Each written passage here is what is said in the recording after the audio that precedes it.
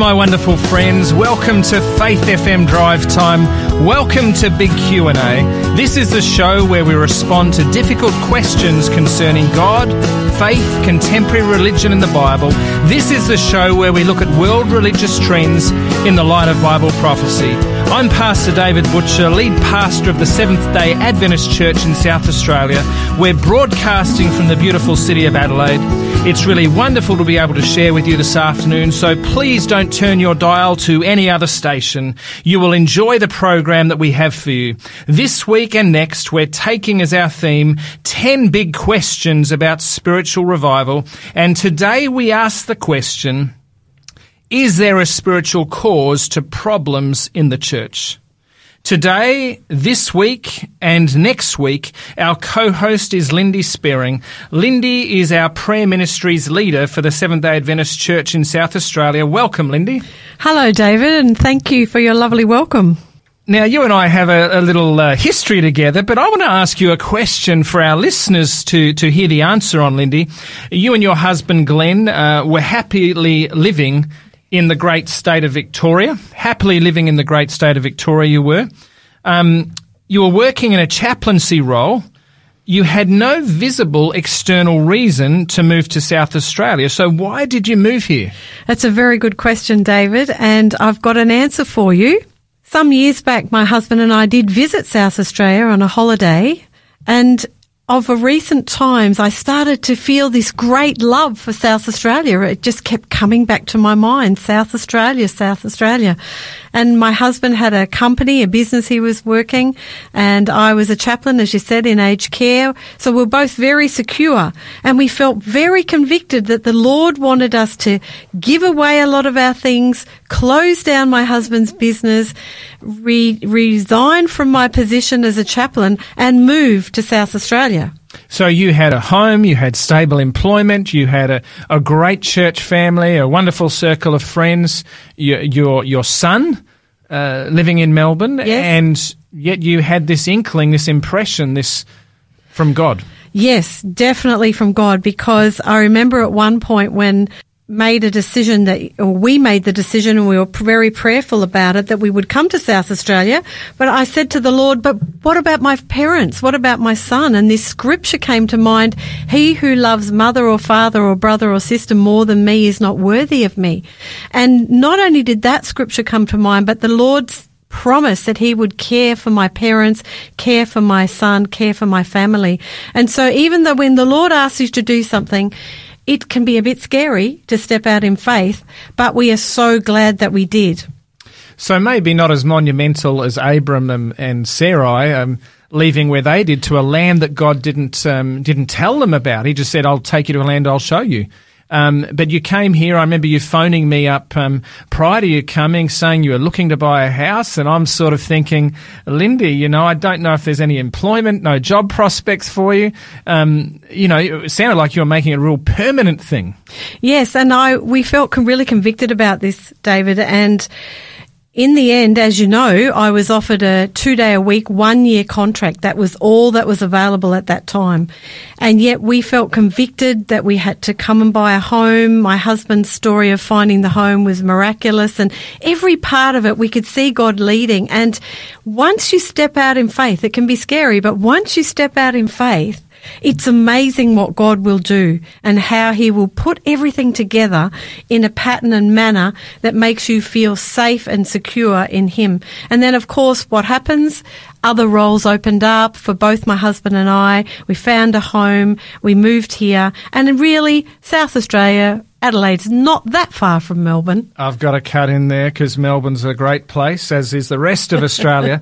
But, Lindy, let's go to our World Watch segment. And I came across this particular article on the Eternity website, Eternity News, and it's entitled Charismatics Issue Prophetic Standards to Address False Trump Prophecies. And this was written by Julia Dewan on May 1st of this year, so only 4 days ago. And I'll just pull out some of the items in this article. After an embarrassing number of wrong prophecies and bungled predictions about the 2020 US election, a group of charismatic Christian leaders have released a 4-page statement of prophetic standards to help correct abuses in the movement. The statement, released April 29 on the newly created propheticstandards.com website, is the work of 85 Christian ministry heads, preachers, academics, denominational officials, authors, revivalists, evangelists, and other participants in what's being called the prophetic movement, a subset of Pentecostal Christianity. Their signatures are attached. The movement came into much disrepute in recent months after scores of prophets incorrectly prophesied that former President Donald Trump would win a second term, while failing to prophesy major events such as COVID-19 and the storming of the US Capitol.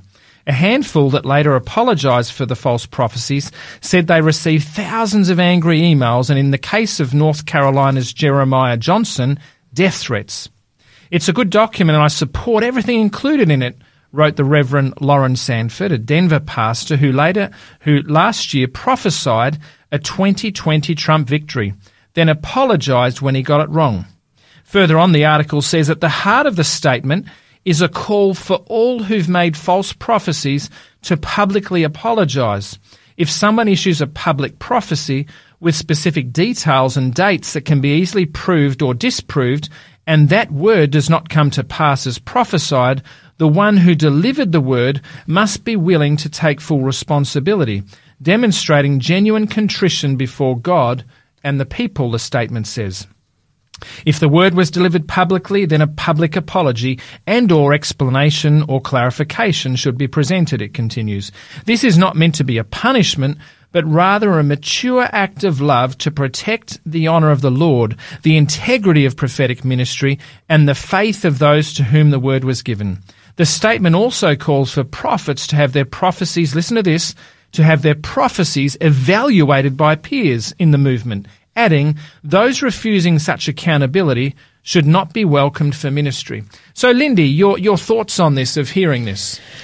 Well, I always want to go by what the Word of God says. You know, during this upheaval, political upheaval in America, and there were many prophecies about many different things that didn't come to pass, I like to always go back to the Word of God, David, and see what the Word of God says. And in Deuteronomy 18, verses 21 to 22, it says this, "And if you say in your heart, how shall we know the word which the Lord has not spoken?"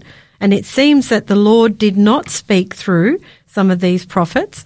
When a prophet speaks in the name of the Lord, if the thing does not happen or come to pass, that is the thing which the Lord has not spoken.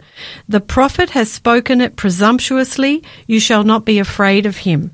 Now, obviously, some of these prophecies were events or things that were going to happen that people would be afraid of. We're talking about that Donald Trump did not get back into leadership, and that this man had to apologise, or he felt he had to apologise. I think prophecies need to be weighed up by the Word of God, because He's the only one who knows the future. 100%. Has to be backed by Scripture, doesn't it? The article goes on. There are more than 200 prophetic networks in the US and Canada, most of them encompassing less than a dozen prophets, according to J. Gordon Melton, Professor of American Religious History at Baylor University and a long-time observer of the movement. Allowing for overlap, the total number of prophets numbers in the thousands, many of whom live in the state of Texas. So you've got potentially thousands of prophets in the state of Texas. Probably 200 prophetic networks, media networks, etc. It seems to me that prophets that would spend so much time focusing on an election outcome, you've got to wonder what's behind that, don't you? Absolutely, and there's possibly some political and economic reasons behind these prophecies as well.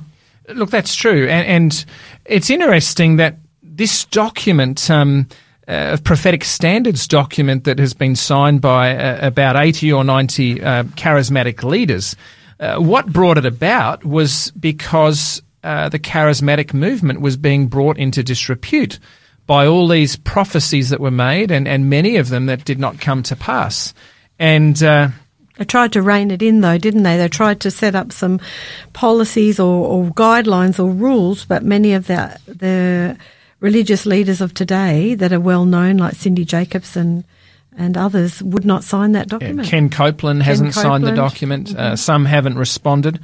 And I guess it's all come down to, they say, and this is from an Ask Dr. Brown Ministries. He's tied to the Coalition of Apostolic Leaders. He says, we've heard from many pastors saying, how do we clean up this mess, he said. It also gives guidelines for all believers to test what they're hearing on the internet and TV. Hopefully, if the body of Christ can be more discerning, there can be less of a market for error. So here are people within the movement concerned about the veracity of some of these predictions and things that are being made. Now, I don't know about you, but when I look at the role of a prophet, is it a role that you would desire, Lindy? Absolutely not. And why? Well, I think of some of the prophets in the Bible, even like John. He was beheaded, wasn't he? He was, yeah. A lot of his prophecies were telling people to repent. The kingdom of heaven is at hand. And I think of other prophets who were asked to walk around naked for a year, and other prophets who were told to go and marry a prostitute. You know, God had lots of different people that he called to be prophets that weren't just to speak about the future, but were to speak into people's lives truths and to challenge people to turn back to God. So not everyone wants to hear that, David. You're going to cop some flack. So you've hit on something really, really important here. You know, it mentioned that there were thousands of prophets in America, North America, many thousands in the Lone Star state of Texas, which seems a little bit odd to have so many in one region. It's a huge state. We know it's the Bible Belt. But being able to predict or prophesy about a US election outcome, that would gain you a lot of media attention, wouldn't it? Absolutely. Being a prophet, though, and calling Christians back to the Word of God, to repent and to seek the Lord while he can be found, that doesn't seem to be quite as newsworthy. It's not as sensational, is it? Doesn't sound like it's as lucrative either. And that's very true. And so as I look at Scripture and the role of a prophet, as you've so well said, the role of a prophet is nothing to put your hand up, because if you put your hand up to be a prophet, that's not from God, right? The prophet is a spokesperson, a mouthpiece for God to share the word of God as God gives it. It wasn't desired. I mean, many of these prophets, Jeremiah was known as the lamenting prophet, the weeping prophet. As you said, Isaiah had to run around naked.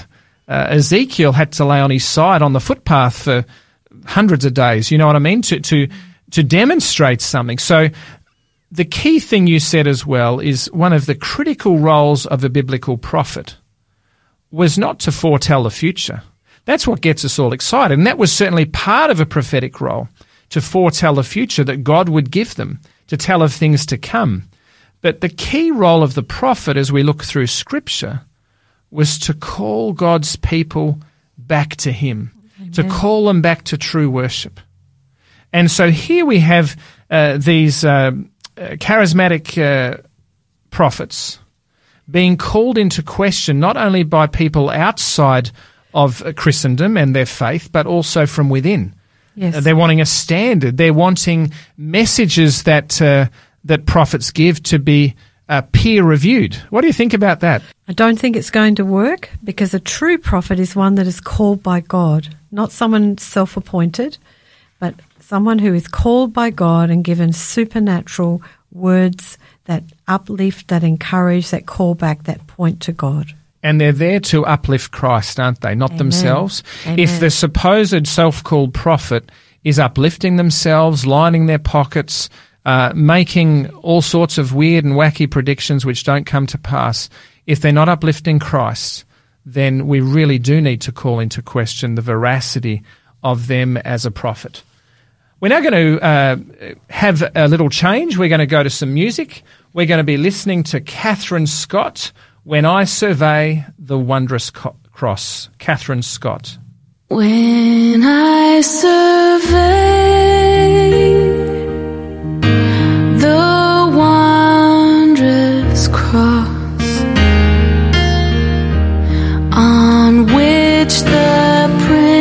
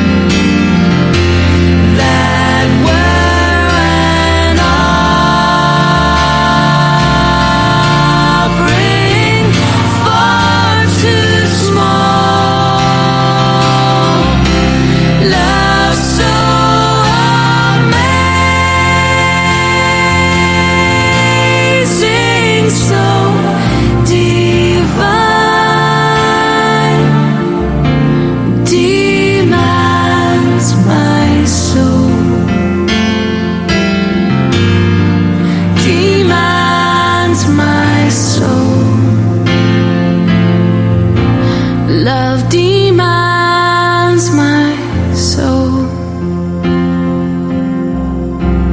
my life, my all.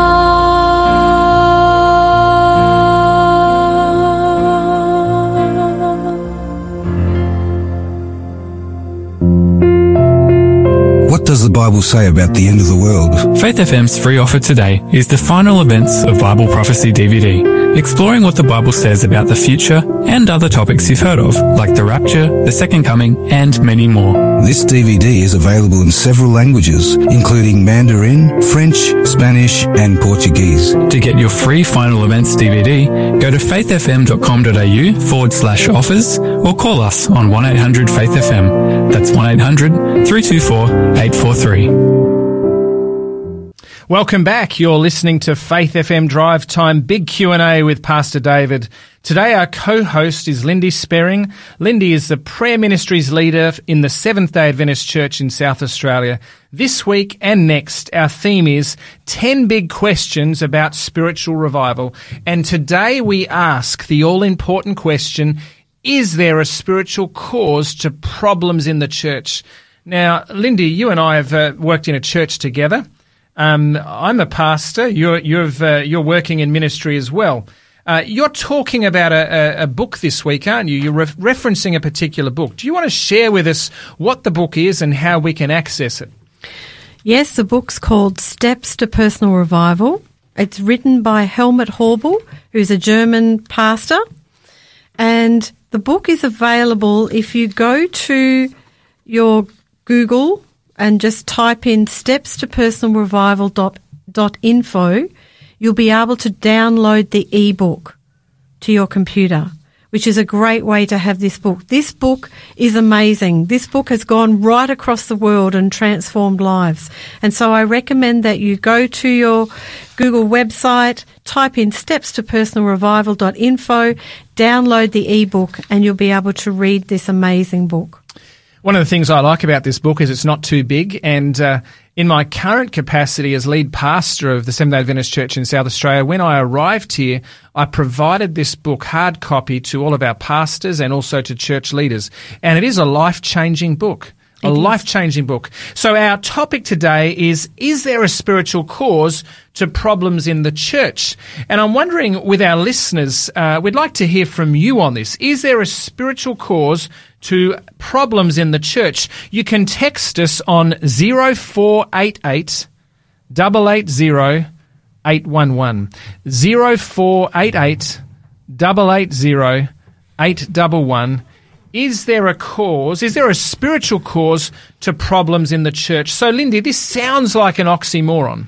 Now, for anyone that's involved in ministry, either in a full-time capacity or just as a church member active, we know there are problems in the church.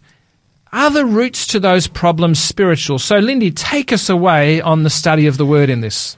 Well, before I start, let me just say to you, I've been involved in the church since I was a child. And when I was growing up in the church, I had great expectations of the church and the church people. I imagined that the church folk would all be Christian and loving and accommodating and thoughtful and caring all the time, 100% of the time. But my experience didn't add up to my expectations. And I think sometimes in the church, this can happen. So what is it that we are looking at when we join a church, but we don't find what we think we should be finding? What are we looking at? And I really like how Paul talks in Corinthians, 1 Corinthians, about 3 basic attitudes that we can have towards God. One of the first attitudes can be what we term the natural man. Now, the natural man is just the man out in the streets who perhaps rarely thinks about God, who wouldn't normally go to church, perhaps for a particular event. They might go for Easter or Christmas, or perhaps not even then. The natural man rarely reflects or prays or considers God in any part of his life. Okay, so Lindy, let's the natural man, it doesn't have to just be a man, does it? The natural person, but the scripture says man. The natural man is essentially, and correct me if I'm wrong, is essentially a non-believer or a non-churchgoer. That's someone that right. doesn't state that they have a relationship with God. That's right. A non-Christian, that person, when I say natural man, because the Bible uses that word man to encompass male and female. So it's a person who rarely thinks about God, who wouldn't perhaps call themselves a Christian and wouldn't attend church. But there are other attitudes that Paul talks about, and he talks about the spiritual person in the church. And the spiritual person is different to the natural man, and then we'll talk about a third man. But there's a scripture in 1 Corinthians 2:14 that says, "But the natural man does not receive the things of the Spirit of God, for they are foolishness to him, nor can he know them, because they are spiritually discerned." So even if the natural man hears something about the Word of God or hears something about God, they may not discern, and they may think it's foolishness, because the Word of God and the understanding of the Scriptures is spiritually discerned. So what we're saying here is the Bible is well, it's the living Word, isn't it? It's the written Word of God coming from the living Word, Jesus Christ. And so this is not like any other book. And what you've said there, Lindy, is so true. In society today, in secular society, the Bible and what the Bible says, what is written in it, and Christians that advocate it and preach it, by some people are often frowned upon. You're a bit wacky, that's out of date, etc. So to the natural man, or to the person that would say, look, I'm not a Christian, I don't believe in God, this is the natural man, correct? Yes. And to the natural person, this just doesn't make any sense. It doesn't make sense because it's spiritually discerned, and you need to have that spiritual relationship with God. So that's the full real relationship. The Bible calls this person spiritual. It's a different attitude towards God. But what I discovered in the church is that there is another type of person in the church called flesh or carnal, according to Paul. And I think for many years, David, I was operating in the flesh or carnal aspect of trying to be a Christian. And so what does that mean? What does that look like? It really means that I'm trying to be a Christian in my own strength. I might attend church and do all the right things and participate in the programs. I might pray. I might lead out in church. So this is all good, though, what you're sharing with me, isn't it? It sounds good. It sounds good. But many carnal Christians feel dissatisfied with their relationship. They feel disappointed. They feel that it's a constant struggle and effort in their spiritual life, even to, like we talked about this week, about getting up early. It's so difficult sometimes to put that time aside for the Lord. And sometimes we as fleshy, carnal Christians, we're so used to the way that we are, we might say something like, oh, I'm just a sinner, I can't do anything about it. We just accept, what's that expression nowadays? It is what it is, and we can't change it. Yep. But the exciting part of what Paul talks about is it doesn't have to be what it is. It can be totally and utterly different. Okay, so let's just back up a bit.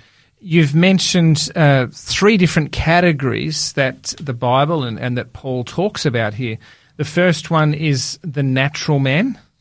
And the natural man, I think you mentioned 1 Corinthians chapter 2. And it's interesting there, verse 13, it says, "These things we also speak, not in words which man's wisdom teaches, but which the Holy Spirit teaches." So we have the mention of the Holy Spirit here. The Holy Spirit teaches, comparing spiritual things with spiritual. "But the natural man does not receive the things of the Spirit of God, for they are foolishness to him, nor can he know them, because they are spiritually discerned." So we have reference to the Holy Spirit. The Holy Spirit teaches, comparing spiritual things. So you have the natural man, I think you've said, which has no cognizance, does not accept God, does not believe in God. They don't understand spiritual things. Then you have the category which you mentioned, the spiritual man or the spiritual person, and they are again? Well, the spiritual person is operating with the Holy Spirit, and they are able to spiritually discern the Word of God. It's not foolishness to them. It is clearer to them. And if you go on in those scriptures, it says this, "For he who is spiritual judges all things, yet he himself is rightly judged by no one." In other words, what it's saying is, the spiritual person can understand the Word of God. And then it says, which is the key to the spiritual person, "Who has known the mind of the Lord that he may instruct him? But we have the mind of Christ." So those who are spiritual, those who are walking with the Holy Spirit, have Christ living in them, the hope of glory, and they understand spiritual things more. Okay, so a spiritual person, you've said, has the mind of Christ. Now, we have our own minds, right? But the spiritual person has the mind of Christ. It reminds me of Romans chapter 12, verse 1 and 2, where Paul says, don't be conformed to this world, but be transformed by the renewing of your mind. So something takes place in that spiritual person, correct? That's right. But now, though, you're talking about something quite serious, the carnal Christian. The flesh or the carnal Christian. And it is serious. It is very serious.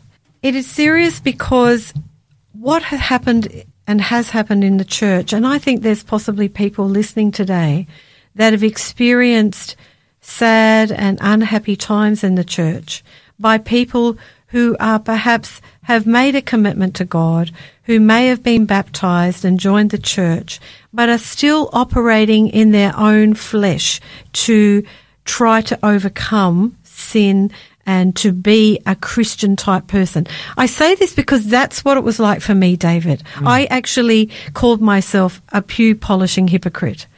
Okay, so Lindy was, hopefully not is, a pew polishing hypocrite.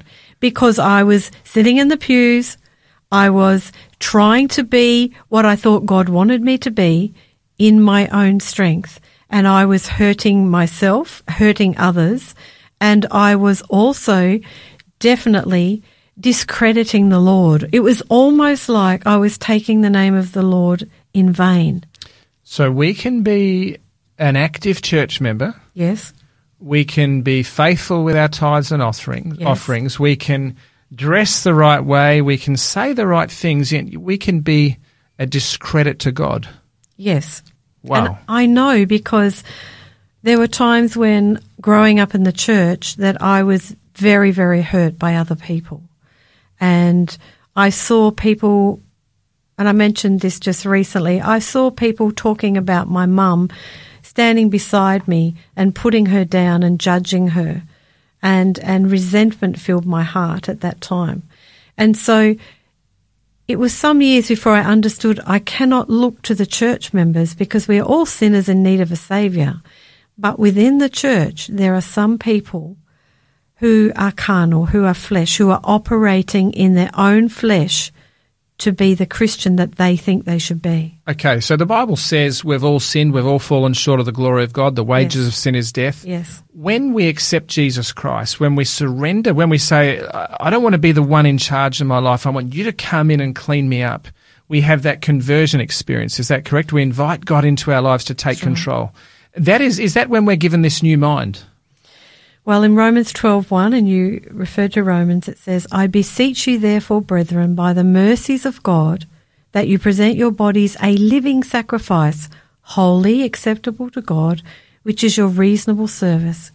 Sometimes we don't want to present our bodies as a living sacrifice. Sometimes we don't want to surrender everything that we hold dear to somebody or something else. Sometimes we think that we've got it all covered. When we grow up, we are taught to achieve, to learn, to be able to manage things in life. And that's the way we think, that we should be able to manage ourselves and to do everything ourselves. But we can't in the spiritual realm. No, we can't. And yet society teaches us, doesn't it, right from our education, to be independent, to be self-sufficient, to not be dependent on anyone or anything, particularly something that is we can't see. And yet what you read in Romans 12, where Paul says, be transformed by the renewing of your mind and present your bodies as a living sacrifice. To sacrifice actually costs something. It hurts. It's inconvenient. And so as a Christian, or as someone that can come to God, and I can have that rebirth experience, that experience where I give everything to God, and I come into a church all excited, I want to follow the Lord, it's all new, it's all fresh. After a while, things can happen, as you've said, can't they? And I either take my eyes off Christ, and you'll probably unpack that shortly, or I look at others, I get discouraged, or I think I'm doing okay because I look at other people in the church and I think, wow, that person's a hypocrite. Look at them. Look what they do. I'm not too bad. And this process, I lose sight of God. And I think Paul, is it in 1 Corinthians 3, he talks about this, and correct me if I'm wrong, Lindy, he says, and I, brethren, could not speak to you as to spiritual people, but as to carnal, as to babes in Christ. I fed you with milk and not with solid food, for until now you were not able to receive it. And even now you are still not able, for you are still carnal. For where there are envy, strife, and divisions among you, are you not carnal and behaving like mere men? For when one says, I am of Paul and another of Apollos, are you not carnal? David, this describes many of our churches in many ways. The Christian church, yeah. The Christian church, because people are having problems. There are divisions. There is envy. There is strife. And it's because that they are looking to others. Like he says, I am of Paul and I am of Apollos. Who should we be looking to in all things? Our Lord and Saviour, Jesus Christ. Not to our pastors, not to our leaders, not to others. We shouldn't be judging what others are doing. In fact, if somebody's doing something they shouldn't be doing, we then have a responsibility as spiritual Christians, if we call ourselves that, to pray for them, to bless them, to uphold them, not to be critical of them. Morris Venden said this, and I really like it. There is no such thing as a partial surrender. It's no more possible to be partially surrendered than it is possible to be a little bit pregnant. Either you are or you aren't. And I think that's so true. There's no middle ground. No halfway house. No halfway house. You are either surrendered to the Lord, He is Lord of your life, you are trusting in Him in everything, or you are carnal. And I'm sure we've all heard stories, anyone that's been in church, about people that came in on fire for the Lord and gave their heart to God and got fully engaged. And then over a period of time, sometimes very short, there's this pendulum swing. Discouragement sets in, or they swing straight out of the church again. Yes. And perhaps maybe this may come down to this sometimes, this carnal attitude, this carnal Christian. So explain what carnal is then, a carnal Christian. Well, I think a carnal Christian is somebody who is trying to overcome sin and trying to live often culturally as a Christian without surrendering that nature, that part of ourselves that the enemy can tempt us and operate through, without surrendering it to God. And it's that surrender part that is a challenge. Yes, we can get baptized, we can go to church, we might even start out really strong for the Lord, and then we start taking our eyes off Him, like Peter did when he was walking on the water. I was just thinking about Peter, yeah. And he started to sink, and I know I started to sink. And it says, for those who are carnal, there's jealousy and quarrelling among you. And that can happen, and that is not how God wants us to be. So essentially we become carnal when we've that connection with Jesus, that relationship connection has withered, it hasn't flourished. We're trying to be a Christian in our own strength. Yes. Rather than, as we said earlier, rather than sacrificing, giving up autonomy of ourselves and yielding it to God, saying, look, God, I'm sick of doing it on my own, you take over. And really what just fully giving everything to God? Look, I think the carnal person wants to follow Jesus and please him, but they haven't surrendered their whole life to Jesus. Or if they have, they've backslidden somehow. And we know that we can sometimes backslide. Maybe unconsciously we want to live according to God's will, but we want our own wishes as well. What happens to a carnal Christian?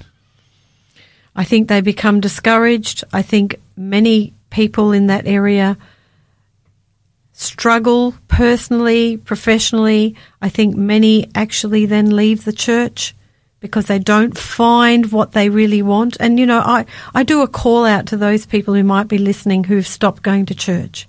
Come back. Come back. Don't look to the people. And the ones that you do look to and you're discouraged about, start praying for them and look to Jesus in all things. So don't do Christianity in your own strength because it never works and it will always end up on the rocks.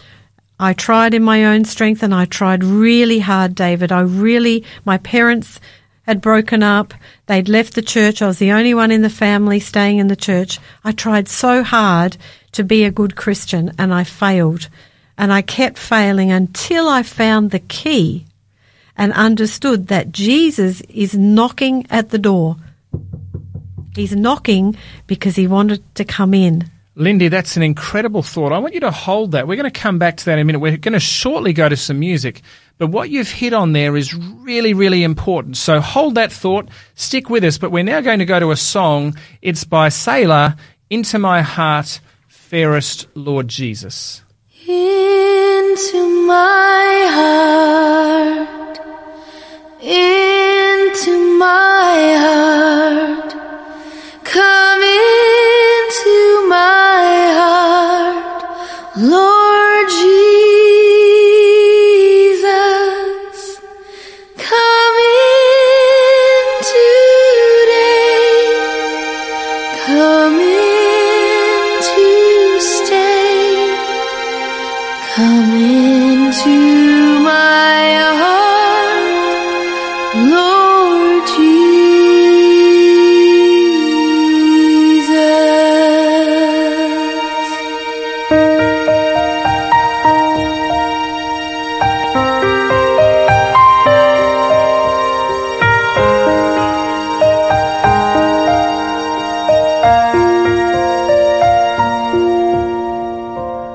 Fairest Lord Jesus, ruler of all nature, O thou of God and man the Son, thee will I cherish, thee will I honor, thou my soul's glory, joy, and crown.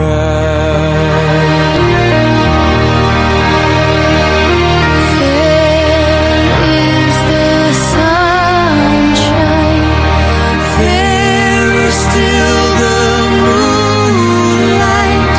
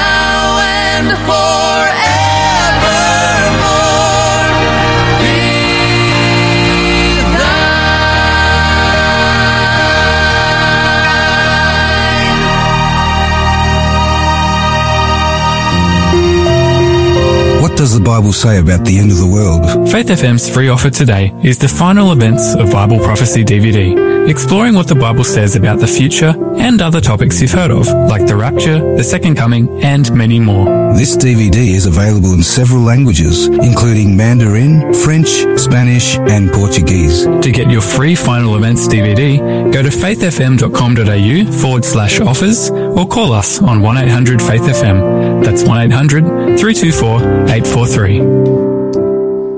That is a wonderful DVD, The Final Events of Bible Prophecy. I would strongly encourage you to contact us for that free resource, Final Events of Bible Prophecy. Lindy, we're looking at a particular book. I'm David Butcher, where I'm with Lindy Sperring, the Prayer Ministries leader for the Seventh-day Adventist Church in South Australia. We're looking at the topic, is there a spiritual cause to problems in the church? Lindy, you've made reference to a book. This book can be accessed on the internet. What's it called? How do we get it? The book's called Steps to Personal Revival by Helmut Hauble. Now, the best way to get this book is to go online, type in stepstopersonalrevival.info. You'll see it come up if you scroll down a little bit. Go onto that website and scroll down to download the ebook. There's a few different languages. You can download it to your device, to your computer, and then you've got it to read. It's a fantastic book. It's a life-transforming book, Steps to Personal Revival. Now, some of our listeners have texted us in on our 0488 880 811. 0488 880 811. They've texted messages into us asking for that book, but as you've just said, that can be accessed, and we'd ask them to access that for free off the website you've given. Give us that website again, Lindy. Yes, you just type in stepstopersonalrevival.info and you can download the ebook. But use our text number for any questions you may have. 0488 880 811. Lindy, take us away again. Look, this topic is huge and it's amazing, and I just wanted to share a little bit about the parable of the 10 virgins. It's really important that we consider this parable, because I don't know about you, I don't want to be a foolish virgin. I don't want to be a goat. I don't want to miss out on seeing Jesus. And the amazing thing about this parable is that all 10 of these were virgins. From Matthew 25, we're talking? Yes, all 10 were virgins. All had pure biblical beliefs. So these people are all churchgoers. They all had lamps. They all had the Bible. They all went out to meet the bridegroom.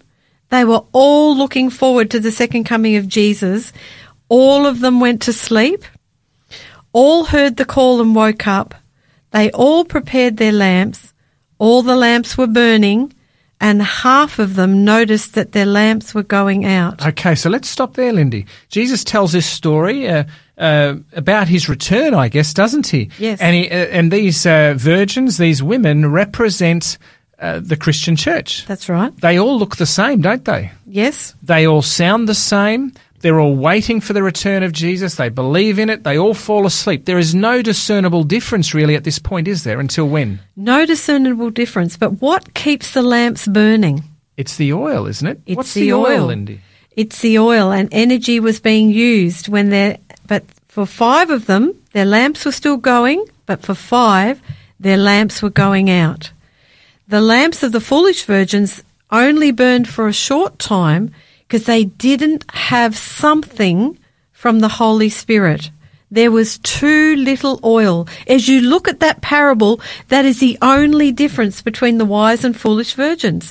Some had enough oil, some had oil, but not enough. So some had a living experience with the Holy Spirit, infilled with the Holy Spirit, and others were probably living on an experience that had some time ago. That's right. I imagine that all of these church people were baptized. They all were born again. They all believed. They all believed. They were all looking forward to Jesus coming. But half of them didn't have enough of the Holy Spirit. And when we have the Holy Spirit in us, in a powerful, everyday way, Jesus is living in us. And Jesus says, I do not know you, to 5 of the virgins. I do not know you. They were too late in attending to the oil, the Holy Spirit. The door remained closed. And that makes me feel really sad, David, to think that here are these church people who think that they're in the right place and they haven't recognised that without the Holy Spirit, every day surrendering every part of themselves, they could miss out. Some of the saddest words, I never knew you. I never knew you. So the Holy Spirit is the key, the oil. Mm-hmm. And I guess we can only have the Holy Spirit if we're in a relationship. When Jesus says, I never knew you, depart from me, I never knew you, he's really saying, I'm not in a relationship. You're not in a relationship with me. It's very sad. In 1 John 3:24, it says, and by this we know that he, Jesus, abides in us by the Spirit whom he has given us. And we talked about this abiding with the Spirit last night. We talked about every day asking for the baptism of the Holy Spirit. You know, you might remember the Welsh revival in the early 1900s. And it was sparked by a young man called Evan Roberts, who waited and prayed for the outpouring of the Holy Spirit. He waited and prayed for 13 years. He prayed for the Spirit. He always faithfully went to the prayer meetings. He remembered to be faithful. Like sometimes his friends during his teenage years would be going off fishing and having fun, but he kept going to those meetings. He didn't want to miss out on the Holy Spirit. And of course, the rest is history. There was a massive revival in Wales and it spread across the world, the Welsh revival. And so I think, David, here is the key. Prayer, prayer, and more prayer. Ask the Holy Spirit to live in you every day and ask for the Holy Spirit to give you an even greater desire for him, an even greater desire for Jesus to live in us. So it's looking to Jesus, asking him to be part of our life. It's about forming a friendship, is it not? Yes. And not only forming that relationship with Jesus, but as you've importantly highlighted on, how do we get the Holy Spirit? We have to ask. We have to ask. And when you said before, David, about Jesus saying, I do not know you, that word know in the Bible, in the Old Testament, is an intimate knowing. In fact, when they talked about a man and a woman coming together as one in intimacy of knowing, in a sexual relationship, it's the same intimacy but in a different way between us and Jesus. It's an intimate relationship where we are joined with him. He is living in us. It's a spiritually discerned topic, of course, but when he lives in us, he lives out of us.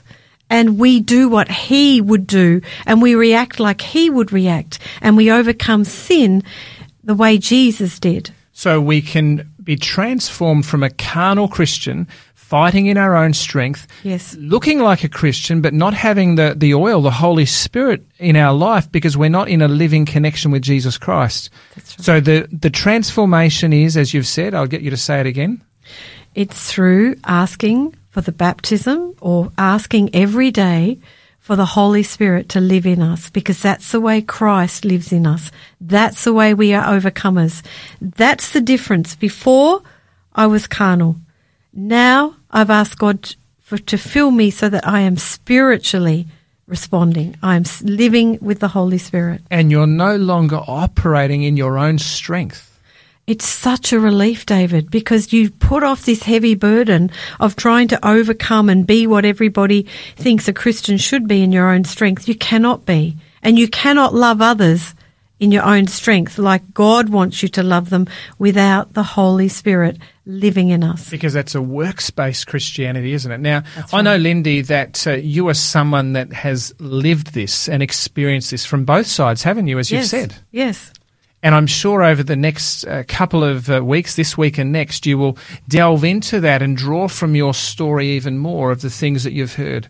So if you were to sum up the most important thing, what's the most important thing as you see it? We need to recognise our great need. We need to recognise that we need the Holy Spirit. And then we need to ask. In Romans 8:9 it says, now if anyone does not have the Spirit of God, he is not his. I want to be his. I want to belong to Jesus Christ. I want to see Jesus coming in the clouds and meet him and talk with him. And it's when I came to understand that I could not do that without the Holy Spirit, everything in my life changed. Because the Holy Spirit was the greatest gift. It was the promise of the Father in Acts chapter 1, in Acts chapter 2. We're promised the Holy Spirit as the gift. The Comforter. To comforter, to be with us forever. And as we ask and invite the Holy Spirit into our lives, Jesus lives in us through the Holy Spirit's indwelling in our heart and our life. That's right. Lindy, this is a really powerful topic, and our time is drawing to a close. So thank you for what you've shared. We really look forward to what you will share tomorrow and next week. But I know that there are probably people out there listening to this that are trying to do this Christian thing in their own strength. And that is a struggle, and ultimately it ends in defeat unless we fully give ourselves to Jesus Christ, surrender, and invite him into our lives. So let's pray for those that are listening today.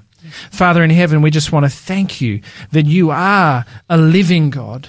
You are the creator God and the recreator. You promise to dwell in us through the gift of the Holy Spirit. There is no salvation in our own ability, Lord. We cannot bring anything to the relationship but to give ourselves as a sacrifice, a living sacrifice fully to you. Lord, be with those who are listening. Be with those who are struggling, Lord, who have tried Christianity and it just doesn't seem to work. Lord, I pray that in our brokenness we will call out to you. We will ask you to empty ourselves, come in and clean us out and give us the gift of the Holy Spirit. This is our prayer, Lord, for each and every person listening. We thank you that you do not leave us without the help of the Holy Spirit who guides and leads us into all truth. And we ask this in Jesus' name. Amen. Amen. Well, thank you for joining Pastor David and Lindy Sperring on Drive Time Big Q&A. Please join us tomorrow when Helen Gray and Lindy Sperring spend the entire time discussing how does Christ illustrate carnal Christianity. That's tomorrow afternoon. Really looking forward to joining with you then and you hearing and listening to the program. But until then, please remember Christ said, I am leaving you with a gift. Peace of mind and heart, and the peace I give isn't like the peace the world gives. So don't be troubled or afraid. May God richly bless you. And as we conclude our program, we'll be listening to Eddie Espinosa, Change My Heart, O God. Change my heart, oh God. Make it ever true. Change my heart, oh God. May I be like you. You are the potter, I am the clay. Mold me and make me. This is what I pray. Change my heart, oh God. Make it ever true. Change my heart, oh God.